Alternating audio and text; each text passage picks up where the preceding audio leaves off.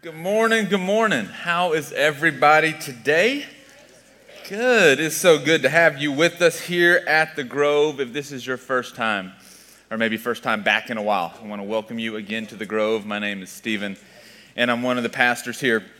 And we are wrapping up a sermon series we've been in for 2 months now on the book of Acts. And what I want to do this morning, with just a little bit of time that we have before we get to celebrate communion together, is look at how the book of Acts ends.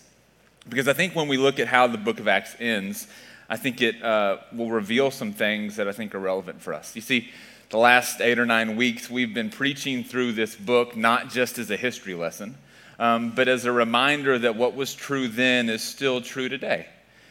Because there's one version of how all of this goes where church is a place that you attend.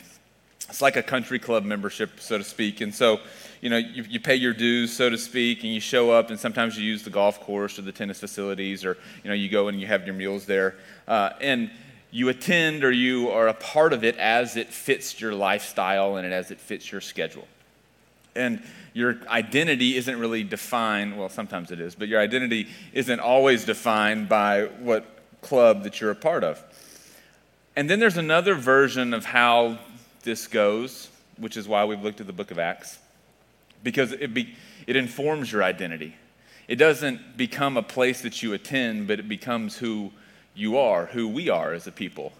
And that's always been the hope here, is that church would be something that we become, that we live into, an identity that we take on, and then we live out in the world. Which is why every week we end our service in the same way. The church is not the building, the church is not the service, but the church is us living our faith out in the world. We say this over and over and over again because what we know is sometimes we're slow to learn, and so we have to repeat things. And so we want to repeat things that we feel are most important here, which is why we've been in Acts for 9 weeks, and it feels like maybe you've heard the same sermon 8.5 times, which in a way you have, and that's not unintentional. But what I want to look at today is how Acts ends, because I think the way Acts ends informs one of the characteristics, one of the aspects of what it means to be a church that I hope that we will commit to. You see, Ali talked about how in the month of November we're focusing on this idea of commitment, and that's true. But it's not just to incentivize or to encourage and kind of persuade you to commit to generosity here at the church. Although we hope that happens because we believe in what we do here. We believe in the mission of the church. But more than that, there are other things in addition that we hope that we will all commit to that are hallmarks of, that are watermarks of, characteristics of the very first group of Christians, the very first church. And so I want to look at that today. And so if you've got your Bibles, turn to Acts chapter 28. And for everybody else, you can pull out your phone or I will read it to you. This is just 2 short verses, but this is the way that the book of Acts ends. Now, kind of the last half of the book of Acts is about this man named Paul and all of the places that he goes spreading the message of the gospel, teaching and telling people about Jesus Christ. And at this point, Paul has finally made his way to Rome to stand before the emperor. But while he is waiting to go before the emperor, he is under house arrest. And this is how Acts ends. Acts chapter 28, verse 30. It says, sometimes my clicker doesn't work, so we appreciate that suspense.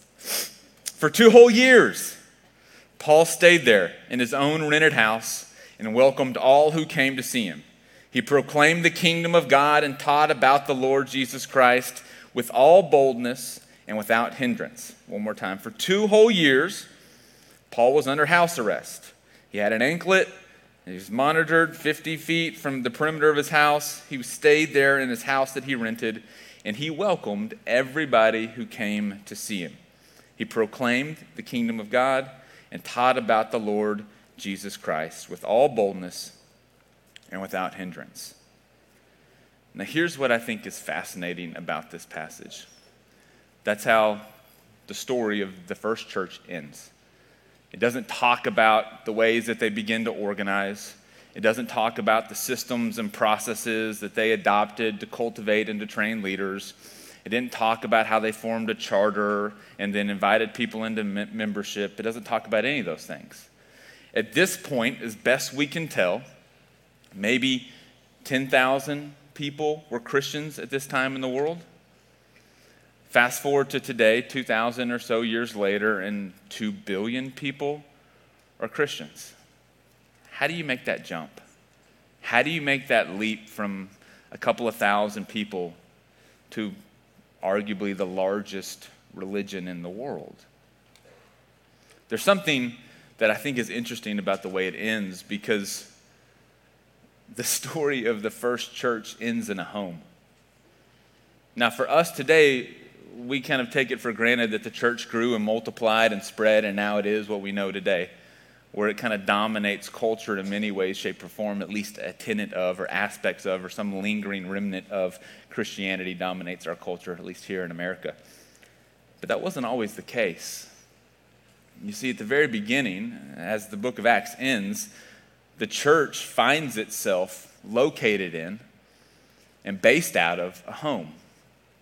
I want to look at one other translation of this passage that I think helps reveal some things. This is out of the Message translation. It says that Paul lived for 2 years in his rented house. He welcomed everyone who came to visit.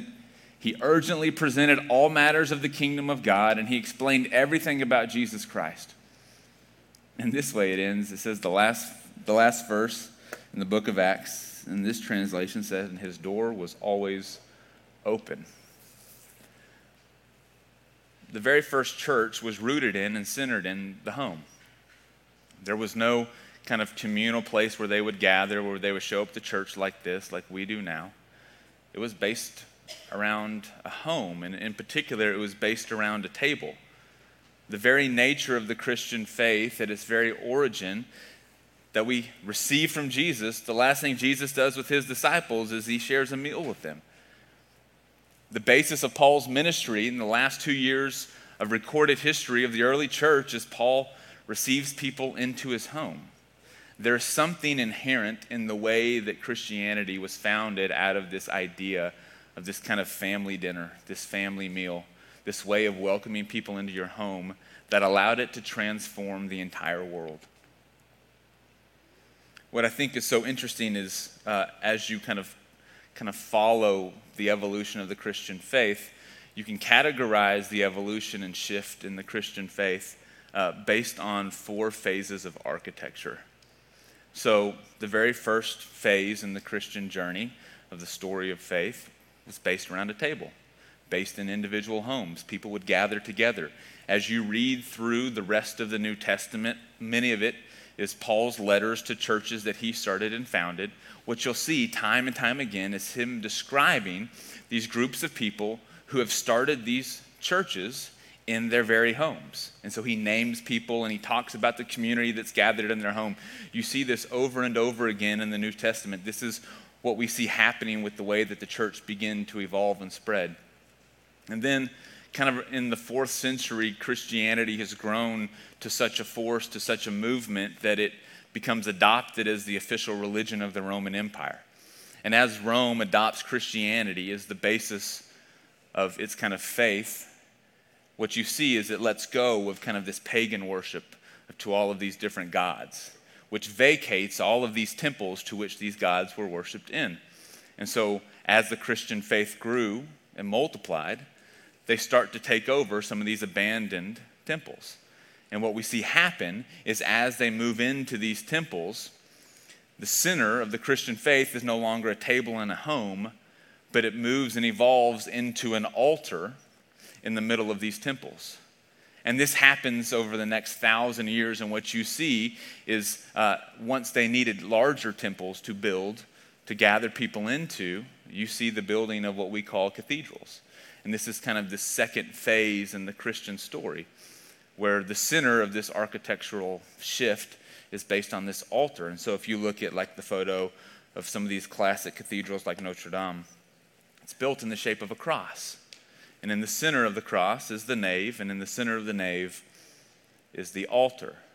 And so what started out as a meal among friends, among family, moves to kind of this kind of experience that's a little mystical. The language is hard to understand because it's said in Latin, but nobody spoke Latin anymore. And so there's a little bit of kind of mystery and, unfamiliarity with it, but it was based around not an extended meal, but a brief moment around a piece of bread and a sip of wine. And then over time, with kind of the rise of the Protestantism and the Enlightenment period, what you see is another shift in architecture in the Christian faith. And it moves from some of these classic churches where there's this barrier between the people and the experience, with the rise of the printing press and so forth. There was only one place that people could gather to hear Scripture read out loud, and that was the church. And so they started to design new buildings which focused the center of the Christian faith, not around the table, not around the altar, but around a pulpit. In this climate of information and enlightenment, people wanted to hear, they wanted to learn, they wanted to know. And so you started to see Christianity start to build these buildings that were now in the shape of a rectangle with an elevated pulpit.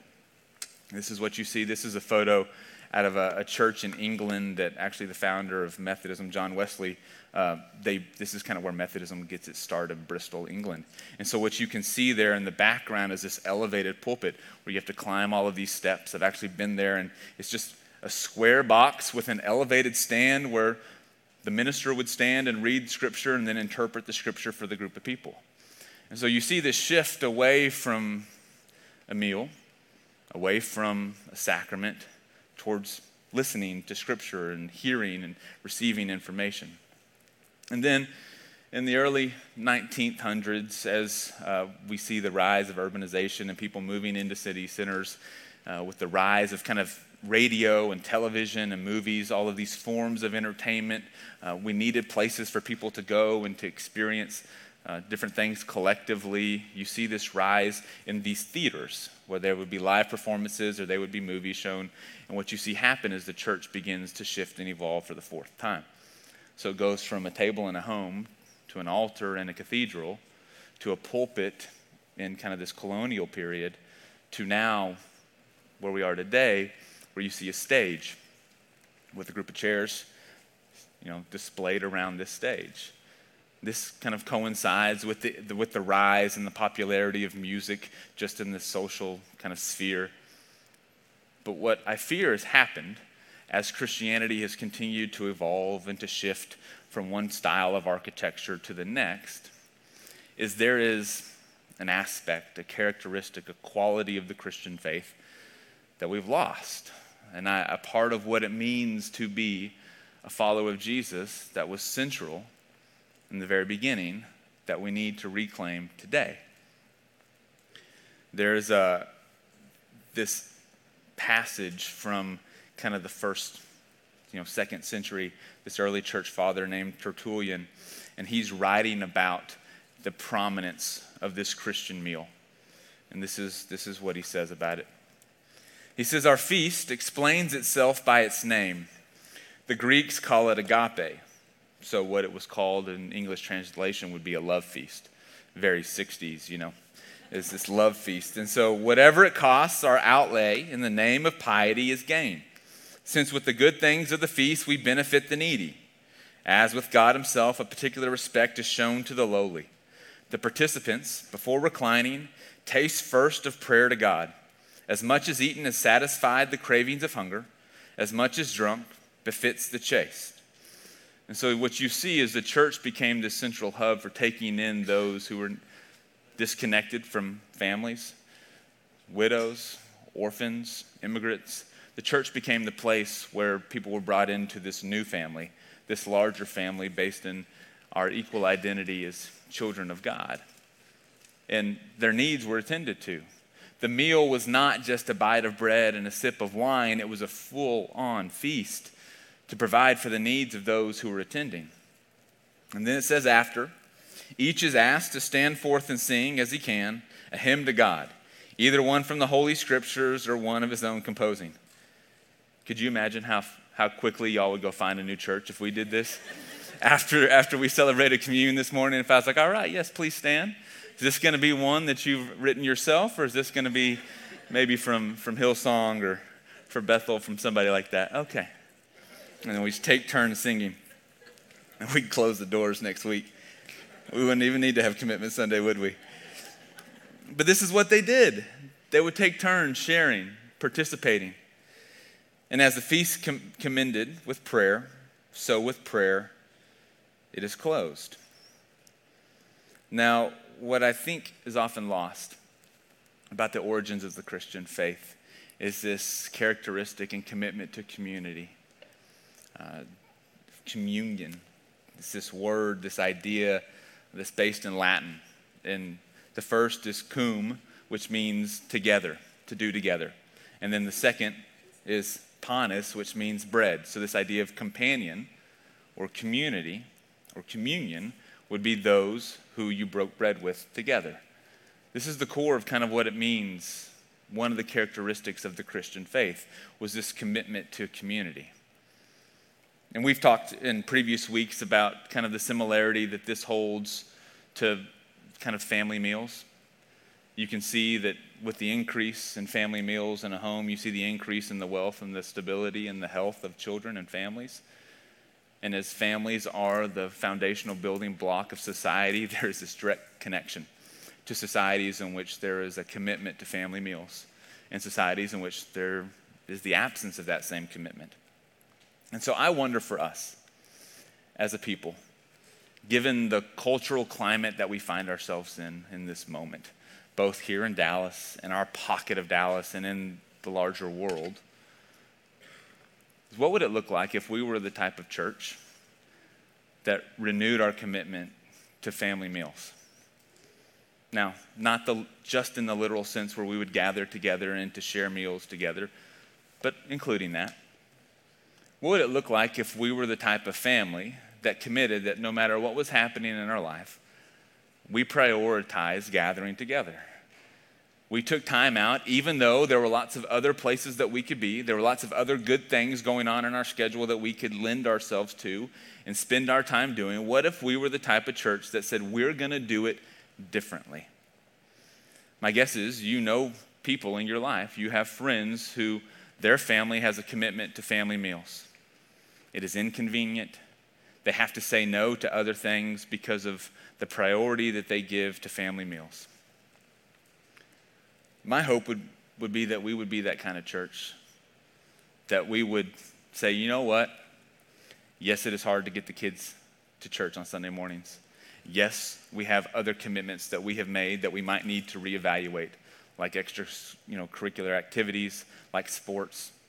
And I know how that sounds coming from the guy who wants you to be in church. I was also the kid who grew up playing soccer and would miss church. And so I understand both sides of it.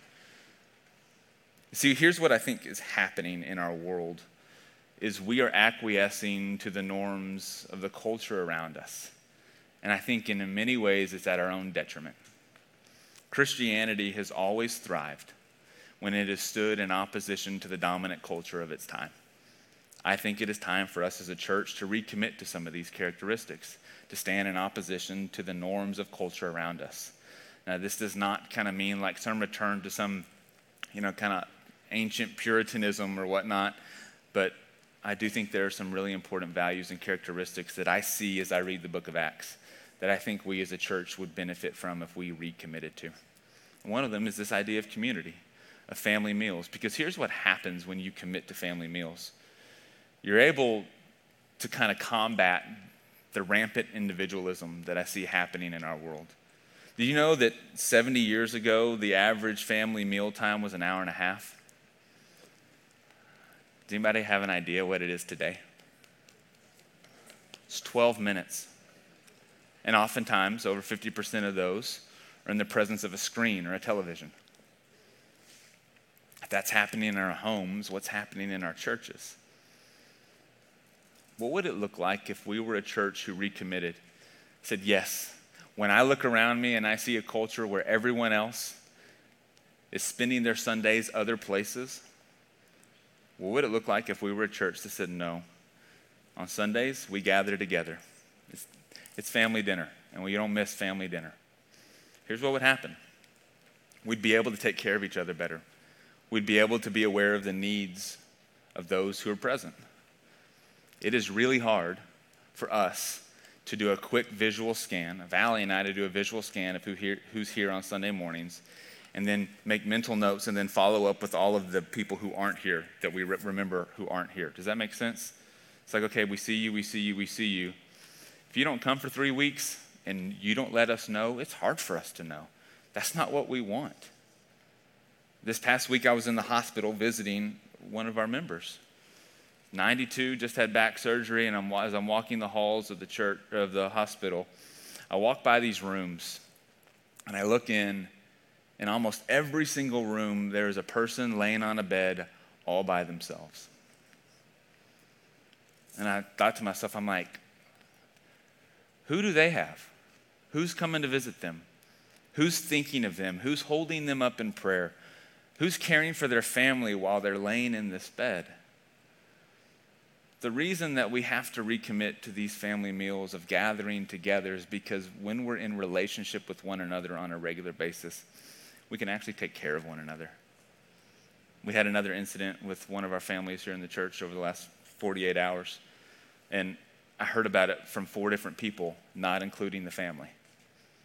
That's a family who's insulated, who's surrounded by people who care about them, who know what's happening in their lives. We need this as people. We need this as a community. We have to recommit to this value of gathering together, because that's what it means to be a family. And that's the primary way that Jesus talked to his followers. Over 300 times in the Gospels, Jesus refers to his followers as brothers and sisters. In the King James translation, he calls them brethren. But that's Jesus' primary understanding of what it meant to be a follower. We were family, brothers and sisters, and we took care of each other. We made family dinners a priority, and we showed up, and we gathered. And so, of several things that I think are key to what it means to be the church, the one that I hope that we can begin to recommit to is to making church a priority. Not just to fill the seats, but it's because when we come into this place, just like in a family meal, you can be reminded of the values that are central to this family. This is what it means to be a follower of Jesus. This is what it looks like in your day-to-day life. What's going on? How can we help you? What are the struggles? Where are the ways that, life has been hard this week? Joys and concerns, highs and lows, all of the things that you talk about in family meals, whether it's with your actual family or your friends who have become family. We have that opportunity, but only when we gather together. It's a reminder of how we're supposed to live different, how we're supposed to look different. No, we don't do that in this family. No, we make different choices. I think it's far too easy to just kind of go with the tides and the winds of culture. And I think it's time for us as a church to start to look different. Jesus called his church a city on a hill. That people would look and see the way that they lived their life, and they would be drawn to God because of it. Looking out at each of you, you are all people of influence in your immediate circles and in the larger city. If we can get this right, if we can recommit to gathering, to be reminded of what it means to be a church, to be followers of Jesus out in the world, not just in this building, the shifts that we can make will turn this city upside down. I don't want us just to be a place where we come and attend, but I want it to be who we are, the way that we live it out in the world. And so as we celebrate communion here in a moment, it's just a reminder of the importance of what it means to gather together, to break bread with one another, to support one another, to encourage one another, and to recommit to a value system, to a code of living together. Because we're a family. And together we can do this. Let me pray for us.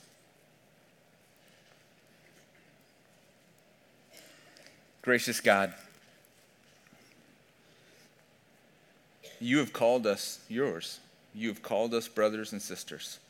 God, let us recommit to one another, recommit to you, of gathering together, of prioritizing our family meals, and of strengthening each other in the example of you. God, as we prepare to receive this meal together, God, let it serve as nurturing, as strengthening, as encouraging for us to live the Christian life out in the world. Because it's there that you've called us to be your church. We pray this in your name. Amen. Amen.